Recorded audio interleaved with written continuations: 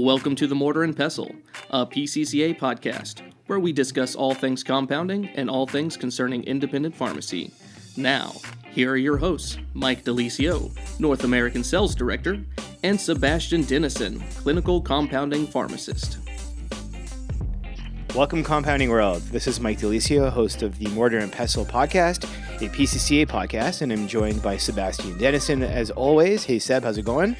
It's a great day to be alive. Awesome. And this is going to be a really cool episode. Not only are you going to be here with your boss, but also with our Vice President of Clinical Services, formerly our Pharmacy Consulting Department, Mr. AJ Day. AJ, welcome to the podcast. Thank you so much. It's a pleasure to be here.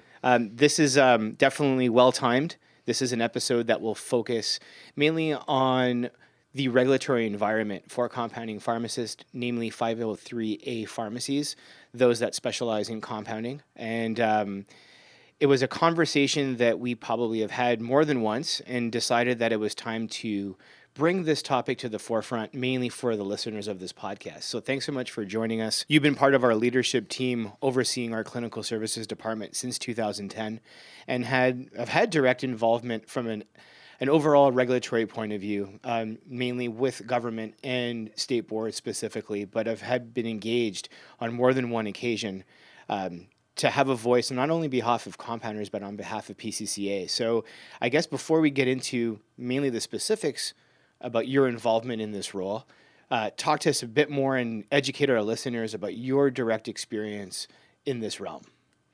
Sure. So the regulatory environment that oversees compounding, as you mentioned, is on two fronts. There's the state board of pharmacy level, which is primary jurisdiction over the practice of pharmacy.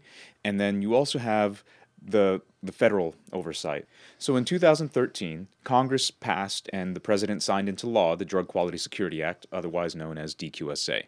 So that went into law in November 2013, and once it's law, then it gets to the hands of the agency to implement the law. So FDA's implementation has been an ongoing process, and that's where we as a compounding community, we as a company, and me individually have become much more involved with the agency on a federal level, as well as talking with members of Congress much more regularly about this, because ultimately they're the ones who have oversight over the actions of the agency as they go through this implementation process. So you asked a question about some of my involvement, and of course my involvement started on the state level. That's where we're licensed, that's where we're more familiar with the people who oversee our profession, and so it was just only natural to become very involved with our state board of pharmacy here in the state of Texas. And over the years, the need to be more involved on a federal level became more and more apparent, especially with the implementation of DQSA. So I've had the good fortune or misfortune, depending on how you look at it, of being present at all of the FDA's Pharmacy Compounding Advisory Committee meetings, otherwise known as PCAC meetings. Now, this is an advisory committee that is required by statute, by federal statute, for the FDA to consult with for the creation of what's referred to in the industry as a positive list, or what the FDA refers to as the list of bulk substances that can be used under Section 503A of the Federal Food, Drug, and Cosmetic Act.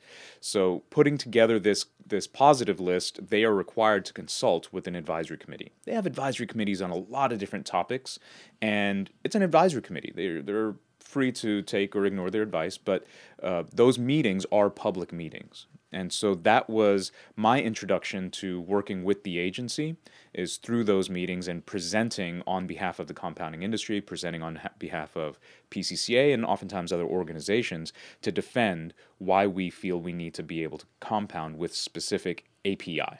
Well, sorry to jump in. APIs are a distinct molecule, and I know that there's specific rules to the utilization of these different products. Now, the positive list doesn't overlap with products that, say, have a USP monograph. Like, when we're talking about the positive list, we're talking about exactly what, AJ? All right, so this is a question that we're asked all the time in clinical services, as you know, Sebastian. So before we talk about the positive list, let's back up and say, why is there a positive list? So what does the law say?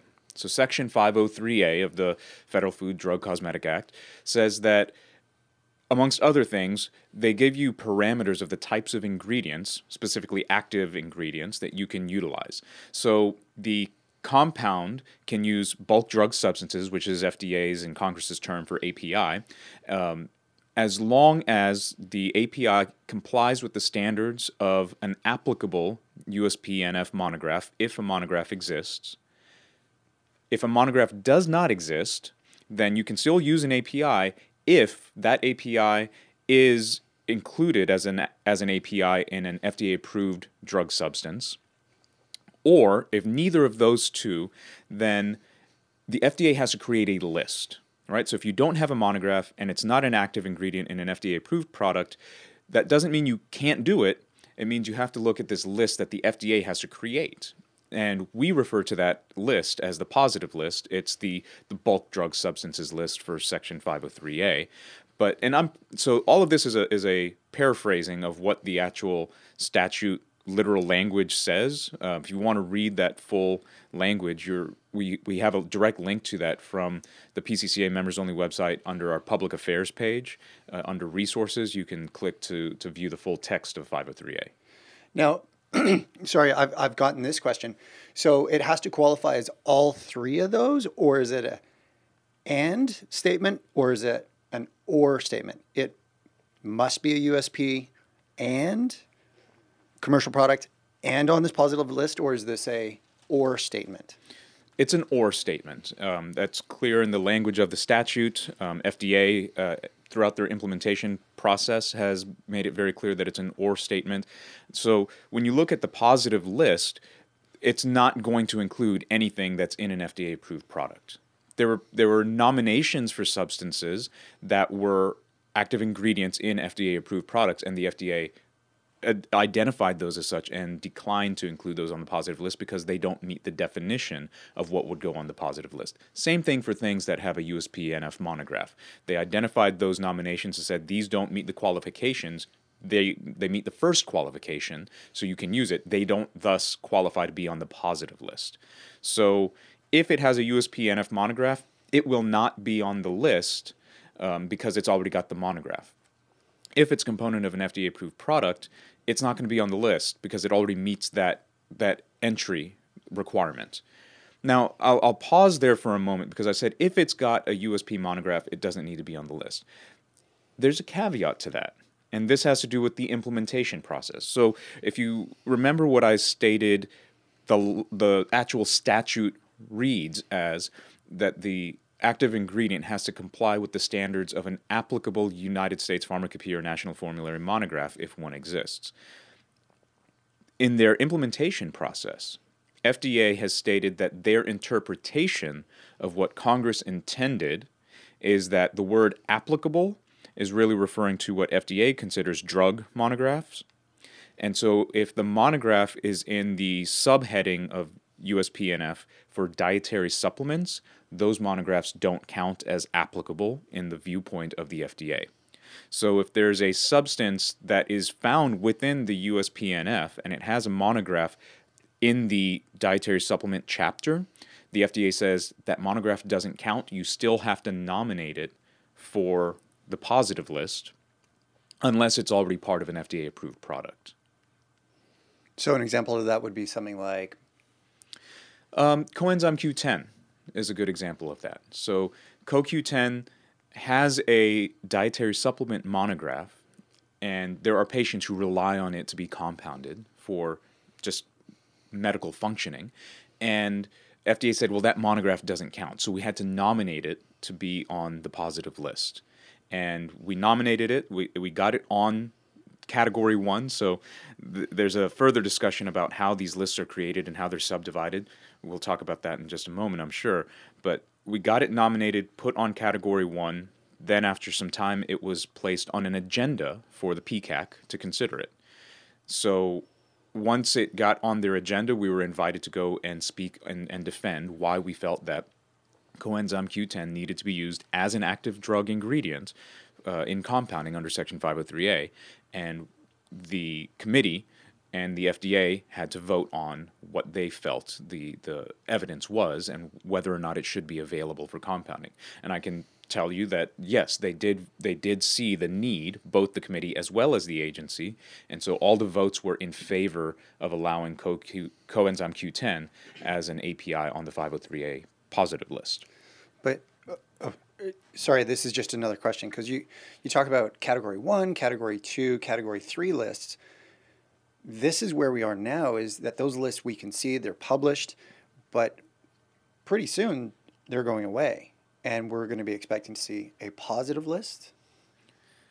Right. So this brings us kind of to the sense of urgency for getting this information out. The statute talks about these items having to appear on this list that the FDA has to create, the bulk drug substances list, or colloquially known as the positive list.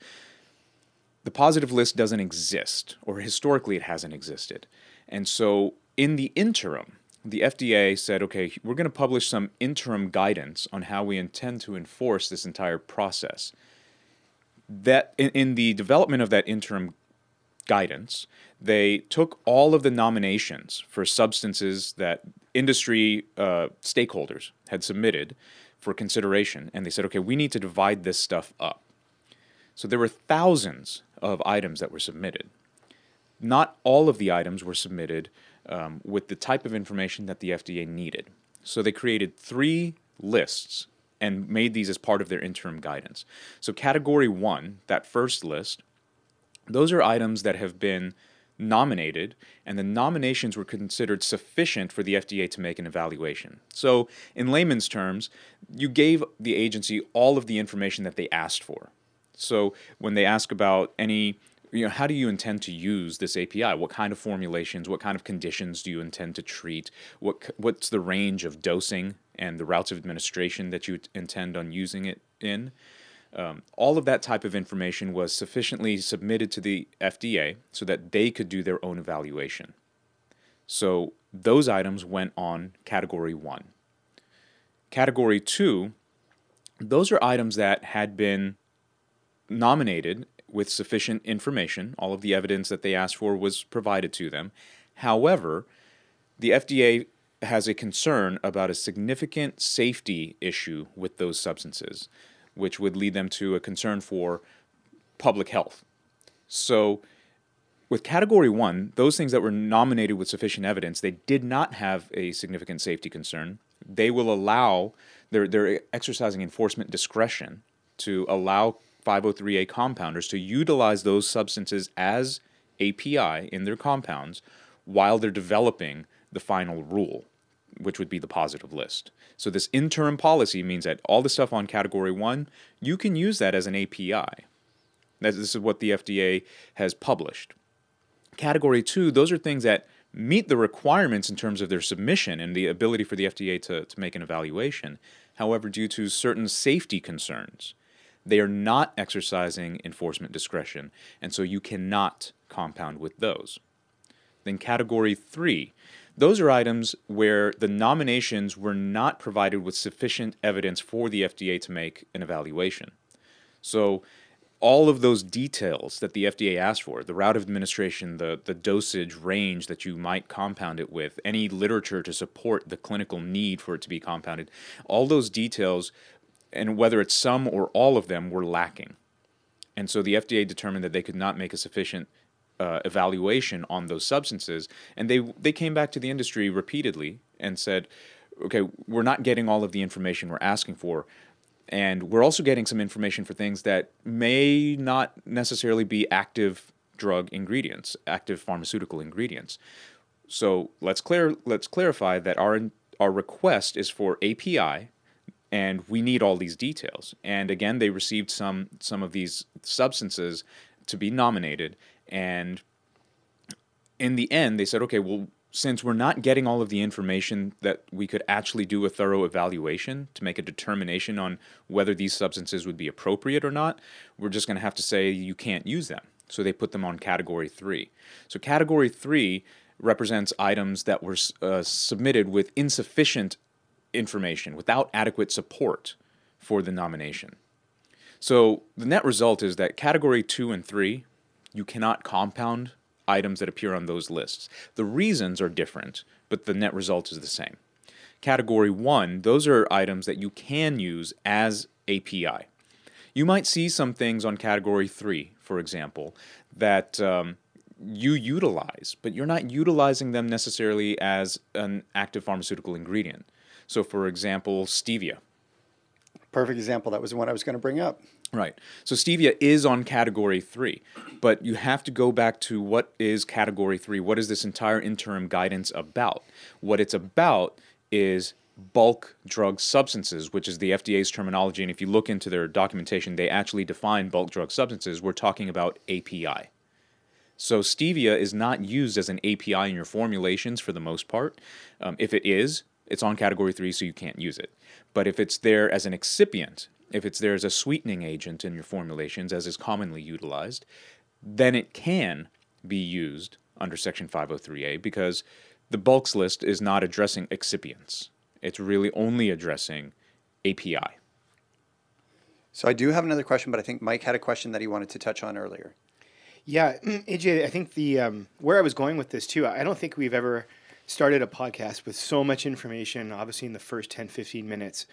My assumption is that some of our listeners are definitely not experts in this field and probably seek more information or potential guidance from someone like us within our clinical services team. Where do we direct people? I know you mentioned that there's a direct link through public affairs on our PCCARX.com website. Are there any other tools or any other areas that people should be directed to learn more besides the information that you just shared as well? Well, absolutely. And we receive a lot of questions from pharmacies around the country looking for help in understanding this regulatory environment. And it's the mix. Everything we've been talking about is the federal side. We haven't even discussed all the nuances on the state side of regulating compounding pharmacy. So PCCA members have ready access to contacting the clinical services team as well as the public affairs teams. You can do that through the members-only website. You can call our 800 number and talk to one of our customer service reps, and they can put in the request on your behalf. In addition, PCCA does host a public affairs phone call, and our next scheduled phone call is on March 20th. That date is a bit fortuitous as well because let's rewind a little bit to something else I was talking about, which is that this final positive list, this bulk drug substances list, doesn't exist. Well, it's about to exist, right? So FDA has published a final rule that goes into effect on March 21st, 2019. And in that final rule, they're not addressing everything that was nominated for the bulks list. They're not even addressing everything that was nominated under Category 1, that made its way onto Category 1. They're specifically addressing 10 substances that went through the process, that were evaluated by the agency, that were on an agenda for the PCAC to consider, that the nominators went and had a presentation and a discussion within the process of the public meeting at the PCAC. And FDA published a proposed final rule in 2016. And then now in February 19th of this year, they published a final rule making a decision on those 10 substances. So there's still many more substances that are going to be on Category 1, but you have a final rule now, and that goes into effect on March 21st. So the 6 substances that they are recommending to put on the final rule of the positive list for industry nomenclature terms are Brilliant Blue, cantharidin, diphenylcyclopropanone, acetyl D-glucosamine, squaric acid dibutyl ester, otherwise known as dibutyl squarate, and thymol iodide. Now, cantharidin, diphenylcyclopropanone, otherwise known as DPCP, acetyl D-glucosamine, squaric acid, and thymol iodide, all of those have a caveat of topical use. So they're not for just any route of administration. The route of administration on those is topical. In addition to those 6, those are the 6 that they want to put on the final positive list. They are saying that 4 items are not going to be included on the list. Those 4 are oxytryptan, which is more commonly known as 5-HCP or 5-hydroxytryptophan, piracetam, silver protein mild, and Tranilast. So 10 items, 6 of them are going to be on the positive list, and 4 will not. There are many, many more that are on Category 1 of their interim list, which are still to be determined. So now 503A compounders, after March 21st, will have multiple places to look at to determine what kind of API they can use in their formulations. So does it have an applicable, in FDA's terminology, USP/NF monograph? Is it a component of an FDA-approved product? If neither of those two, then does it appear on this final list of drug substances that the FDA has evaluated, and that would be those 6 items? And if it's not on there, then you still have to look at their interim guidance and look at Category 1. This begs the question then, I still want to use these items. Is there any way to get them in? I love Tranilast. It's like my favorite molecule for these patients with mast cell destabilization, and I want to use it. Can I just use it as an excipient then? So that's a great question, and one that we commonly field in the clinical services department. You know, we have a lot of people who are looking at different excipients that appear on Category 3, and so we walk them through why Category 3 isn't talking about excipient uses, right? Like stevia. So stevia is commonly recognized as an excipient. I am not aware of any utilization of stevia as an active drug ingredient, right? The evaluation for Tranilast was as an active drug ingredient, and that's where FDA said that they did not feel comfortable adding it to the list. What information, what scientifically valid information do you have to support the utilization of any of these ingredients, whether it's the 4 that they're declining to put on the list or others that are on Category 3, as excipients? So if you wanted to take Tranilast and say, I'm going to use this as an excipient, the burden would be for you, assuming that somebody were to question you about it, an FDA investigator, a state board representative, a medical professional, were to question you about why Tranilast is in that formula, and you would have to essentially defend its function as what? Is it there as an antioxidant? Is it there to stabilize your formulation? It's an inactive active. Can I get away with that? That's a big old no now, right? Correct. We really need to get out of this idea that we're going to find a loophole and that we can still be utilizing these things that are clearly stated and enforceable under federal statute. So, no, we're not looking to find a loophole. We're not looking to just hide something in our preparation. We are medical professionals. We are here for the benefit of our patients, and we must do that within the regulatory environment of both the state and federal oversight. What pops out to me, and is something that will probably be a question from a lot of individuals, is how oxytryptan, 5-hydroxytryptophan, made it to this list when it's freely available in many nutritional products. You know, this is exactly the conversation that was had and has been had many, many times at the PCAC meetings. So the committee was asking, to the FDA, you're telling us that it would be okay for anybody to go buy these nutritional products from somebody with no medical background at a typical retail outlet, yet a pharmacist who is receiving a patient-specific prescription from a licensed medical professional could not prepare this for an individualized patient?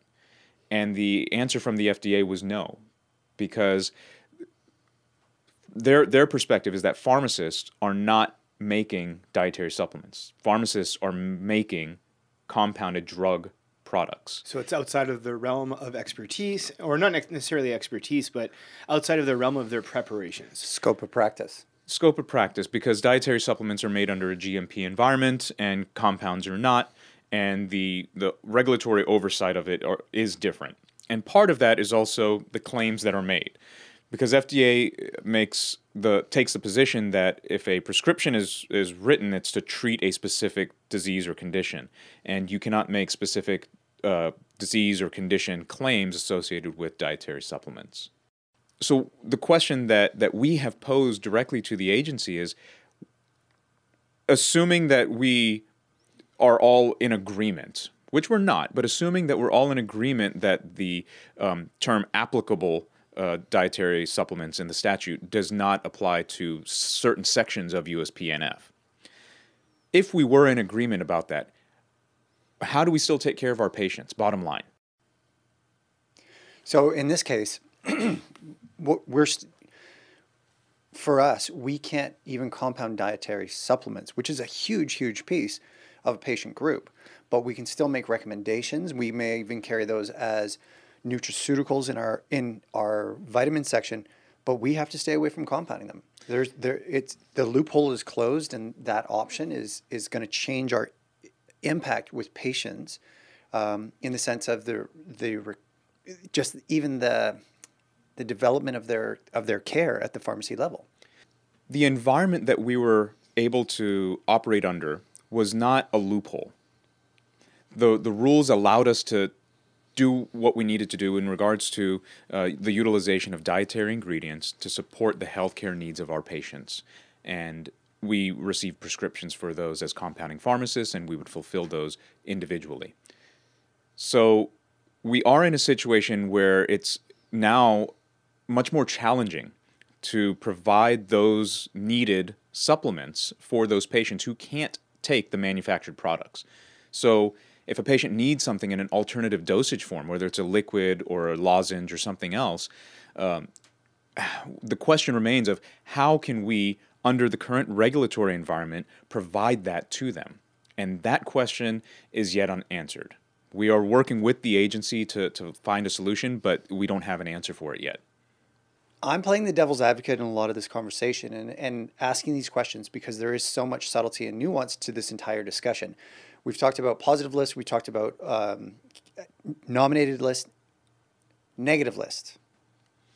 Yeah, so the negative list has been around for quite some time. So for those not familiar with it, back in the late 90s, Section 503A originally was passed. It was fought in the courts. It made its way all the way to the Supreme Court, and it was struck down for because it had an unconstitutional restriction on free speech. However, in that version of the law, they did state that FDA had to create and maintain this list of drug products that were removed from they were withdrawn or removed from the market for reasons of safety or effectiveness. We, in the industry, commonly refer to that as the negative list. If something appears on that list, so again, it's been removed for reasons of safety or effectiveness, then we don't compound it, right? So the manufacturer, the sponsor of the new drug application with the FDA, they've pulled it. It's not on whether they voluntarily pulled it or it was removed by the FDA, it's not available. So those items cannot be compounded either. So there is a constantly updated list that is maintained by the agency, and there's a link to that from the Public Affairs website under the PCCA members only site. And if something appears on that list, you don't compound it. Now, specifically, the list is created with two types of information. So specifically, the list identifies active drug ingredients, but then it also gives you some details about the conditions for its removal or withdrawn or what is limited. So, for example, it might say that all drug products containing this ingredient cannot be compounded. It might say all oral drug products. It might say all drug products that contain X number of milligrams or more per dose cannot be compounded. So it's not always a blanket denial, but it can be nuanced. But that is another resources that we as compounders have to check. And that language that refers to this negative list is in the current language of Section 503A as well. So all of Section 503A and 503B, the Drug Quality Security Act in whole, it applies to human medicine.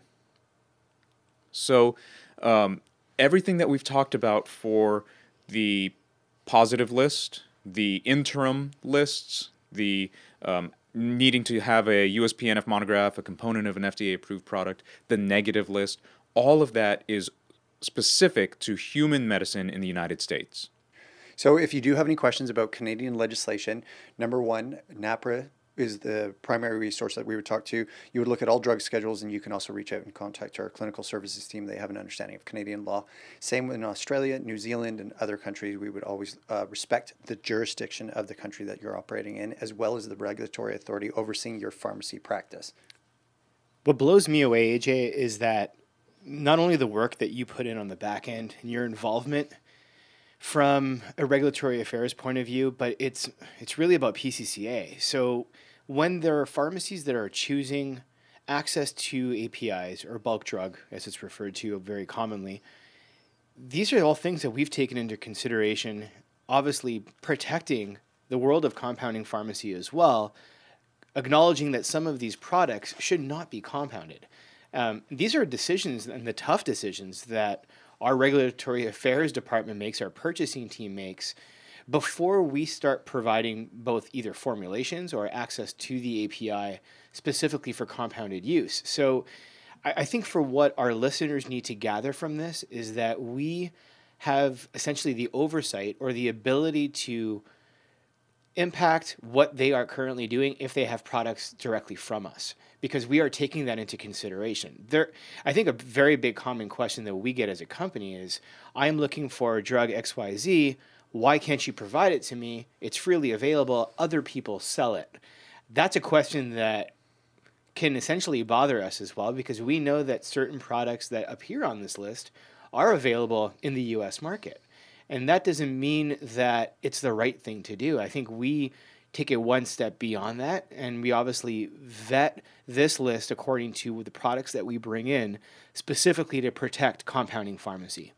Can you share your thoughts on that statement alone? Because it's not only from a formulation and clinical services point of view, it's also from providing the API or bulk substance to that pharmacy.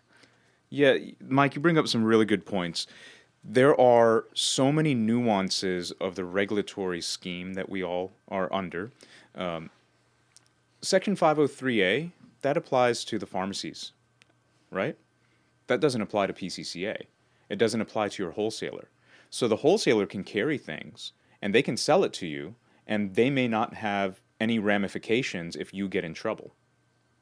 Just because somebody can sell you a product does not mean that you can use the product as an active ingredient or whatever the purpose is. So you as a pharmacist ultimately have to do your own due diligence and understand the various aspects of the regulatory scheme to make sure that you're in compliance with your state board, with the FDA rules, and any other oversight. So if you're looking at accreditation bodies or others. So that's your responsibility, not your wholesalers.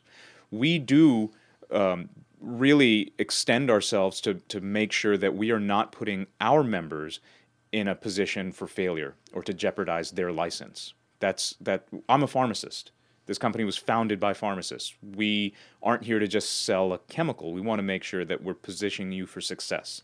And that means innovation, supporting you in creativity, developing formulations that you need and research and development on new delivery systems for your patient needs, but also understanding the regulatory scheme and making decisions that may not help us financially, but they keep you out of trouble as a pharmacist. So, I mean, that's kind of the way we've always approached our role in the marketplace.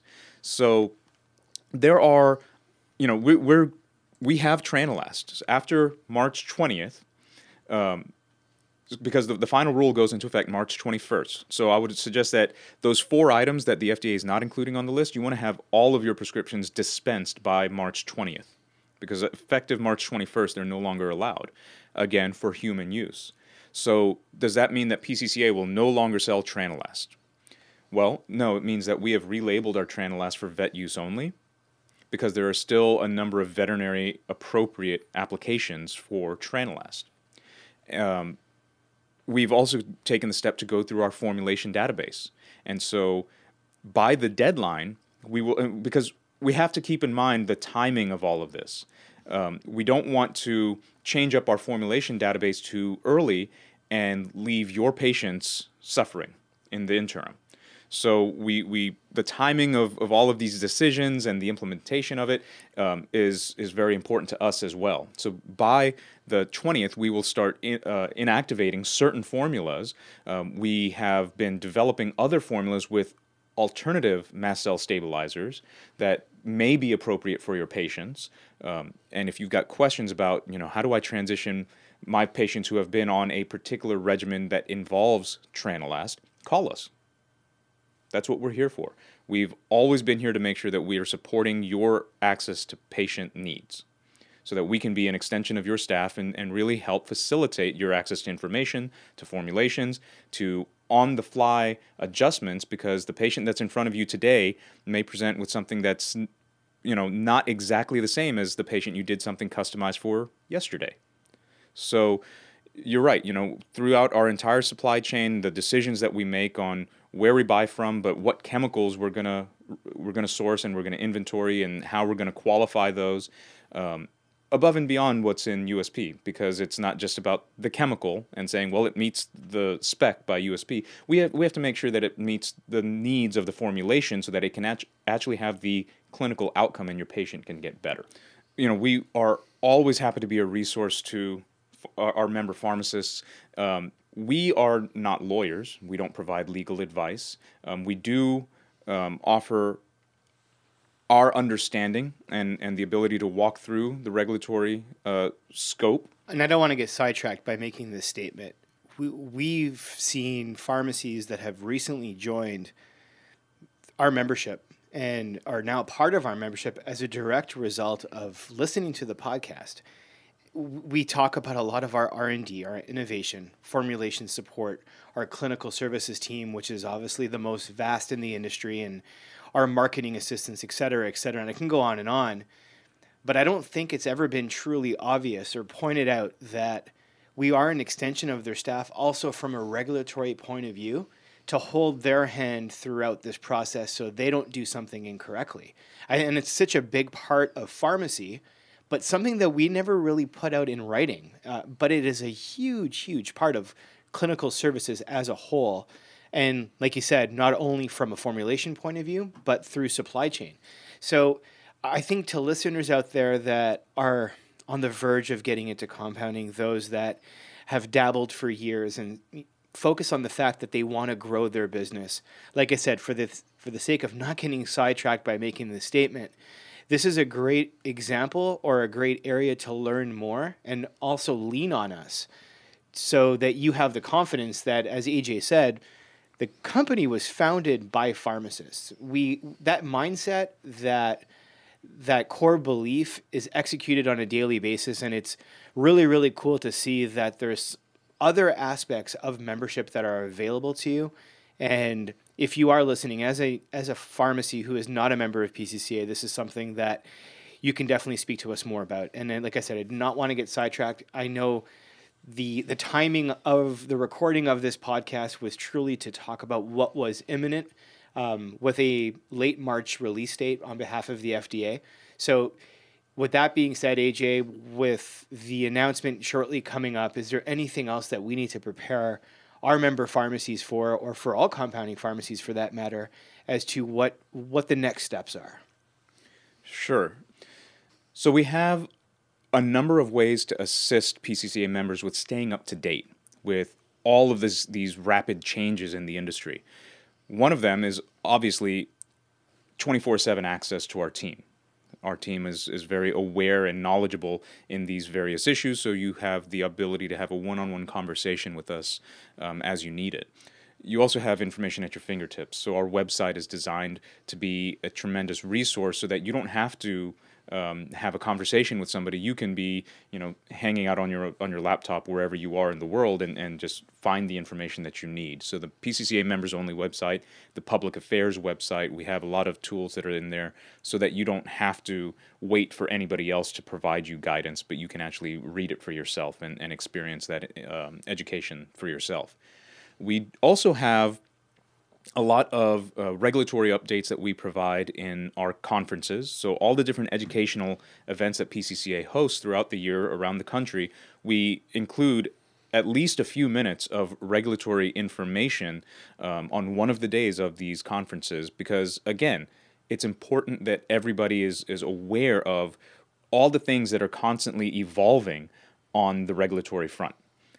And then we also have our annual Action Commitment Time, or ACT initiative. This is PCCA's fly-in to Washington, D.C., where we go and we meet with lobbyists. I cannot encourage you guys enough to get out there. You are constituents. When we talk about pharma and all these other interests that are available, they're not necessarily the constituents of all those 435 members of the House of Representatives and all those 100 senators. You are their constituents. The pharmacists and your staff have a voice. And if your voice isn't heard, we need to get you involved more to make sure that your voice is heard. So there's ACT, then there are other industry initiatives that are similar to ACT. So Compounders in Capitol Hill, which is hosted by International Academy of Compounding Pharmacists, as well as NCPA, National Community Pharmacy Association. They have their own congressional fly-in. This year, PCCA's ACT and NCPA's congressional fly-in do have some overlap, but I would highly encourage you to get to ACT, and if you're not able to, get to CCH and get to the NCPA fly-in. I mean, these are all very important for making your voice and your perspective part of the discussion on how these decisions are made, how the laws are passed, how the laws are implemented. We have a clinical services team, and we are all greatly aware of what's happening. So you can talk to any one of our clinical services team. What if they want to talk to you directly? How do our members get a hold of you if they have a very nuanced question that maybe someone is asking a bigger question? Maybe they've got an inspection coming and they have some really tough questions and they're just not getting the answers they're looking for. How do they get a hold of you, or is there anywhere else that they can turn? So members can reach me the same way they can reach you. It's through the members-only website or our customer service team. They put in a question for clinical services. They can specifically request me. I'm in a lot of meetings, and just to make sure that we get back to our customers in a timely manner, somebody else on our team might be the person making the actual phone call back to the customer. However, I'm always available to have the discussion. It's just sometimes an issue of timing. And in addition, we've got our public affairs resources. So the clinical services team is obviously a first-line resource for many of our members, but our public affairs team as well. The PCCA public affairs call, again, the next one is on March 20th. Every call has time for questions and answers. So that's another opportunity to have a live discussion with our public affairs team. So that's Amy Shank, Matt Martin, myself, Lizzie Harbin. So we're all available to answer questions live on air for people who dial in as well. Now, I've heard a lot about these lists. Where do I find these lists? You mentioned the link. Where do we find that link again? It's on the public affairs website, which can be found if you are on the PCCA members only website and you scroll all the way to the bottom. It's on the bottom left of the website. There's a link to public affairs. And then they can access it there. Correct. Fantastic. One last question for you. If I want to become more involved in this process, because there's nominations, there's a lot more involved with this, is there any path for our membership to have any input or become involved in this? Absolutely. The nominations that FDA has been considering, those were all nominated by the stakeholders. That doesn't mean it was all nominated by PCCA or IACP. While we may have submitted many nominations on behalf of the industry, it's open to anybody. It's a public process. And so I would highly encourage members who are interested in nominating substances to explore that through the FDA's website. If you'd like to discuss it with our team who has experience going through the process, we're happy to do so. The two people who probably have the most experience with that are Matt Martin and myself, and we're happy to, and we've got a lot of experience assisting members navigating that process. So the nomination process is not over with by any means. It's not we don't want this to seem like what you see on those category 1, 2, and 3 lists. Those are just set in stone, and the FDA is just going to work their way through it, and the process is going to be over. It is a ongoing process. And so if there are specific items that you would like to nominate, if you have specific data on an ingredient such as tranilast or 5-hydroxytryptophan where you feel it should be renominated for reconsideration, give us a call. Let's talk about it. Let's figure out what the data is and how to best proceed. AJ, personally, I want to say thank you for taking the time in your office and explaining this to me. One of the main reasons that I wanted to bring you into this is because I'm getting a ton of phone calls. I've been really fortunate that I've had access to you directly to bring me up to speed. I felt it was such a germane conversation to bring to the table. So thank you personally for taking the time to educate myself and all of our listeners. Yeah, honestly, AJ, I think this was a topic that obviously needed to be addressed. Most importantly, a lot of the individuals out there don't necessarily see our involvement backstage, and the work that we put in, both from a government point of view and from overall public affairs, and our direct involvement with the PCAT committee specifically. So I think it gives our listeners a much better impression in terms of how PCCA is involved, how you, AJ Day, is specifically involved in a lot of these initiatives, and not only in your role specifically from the formulation point of view, but truly overall clinical and patient outcome, and what it means for pharmacies to compound. So thanks so much for all the work that you put in. It's also a true testament of what we are in the whole compounding realm and how we try to still help out and assist on the back end. So thanks for all your involvement. Well, I'm grateful to have been here. I'm a big fan of the podcast, so thanks for inviting me. We will bring you back. I know that most of our listeners will probably want to stay more engaged and learn more about our clinical services department from a formulation perspective, and I think that'll be a great topic or something else that we can definitely dive into in the near future. But I know this was obviously pressure and time sensitive, and we wanted to get this information out as soon as possible. So thanks so much for doing it. Yeah, well, we have a phenomenal support team to make all of this happen. None of us is an island, and just grateful for the team that we have assembled here and the dedication that they all have to making sure that ultimately patient health is progressing. Great final statement. Thank you for all of our listeners out there who have tuned into this episode. As a quick reminder, please visit us at www.pccarx.com, where you can find more information, not necessarily about membership, but always a reminder to please subscribe to our blog, which is technically a weekly newsletter to keep you more informed as to what is going on in the world of compounding. But secondly, please subscribe to this podcast, as you do not want to miss an episode. Until next time, this is Mike DeLisio, and we'll talk to you soon.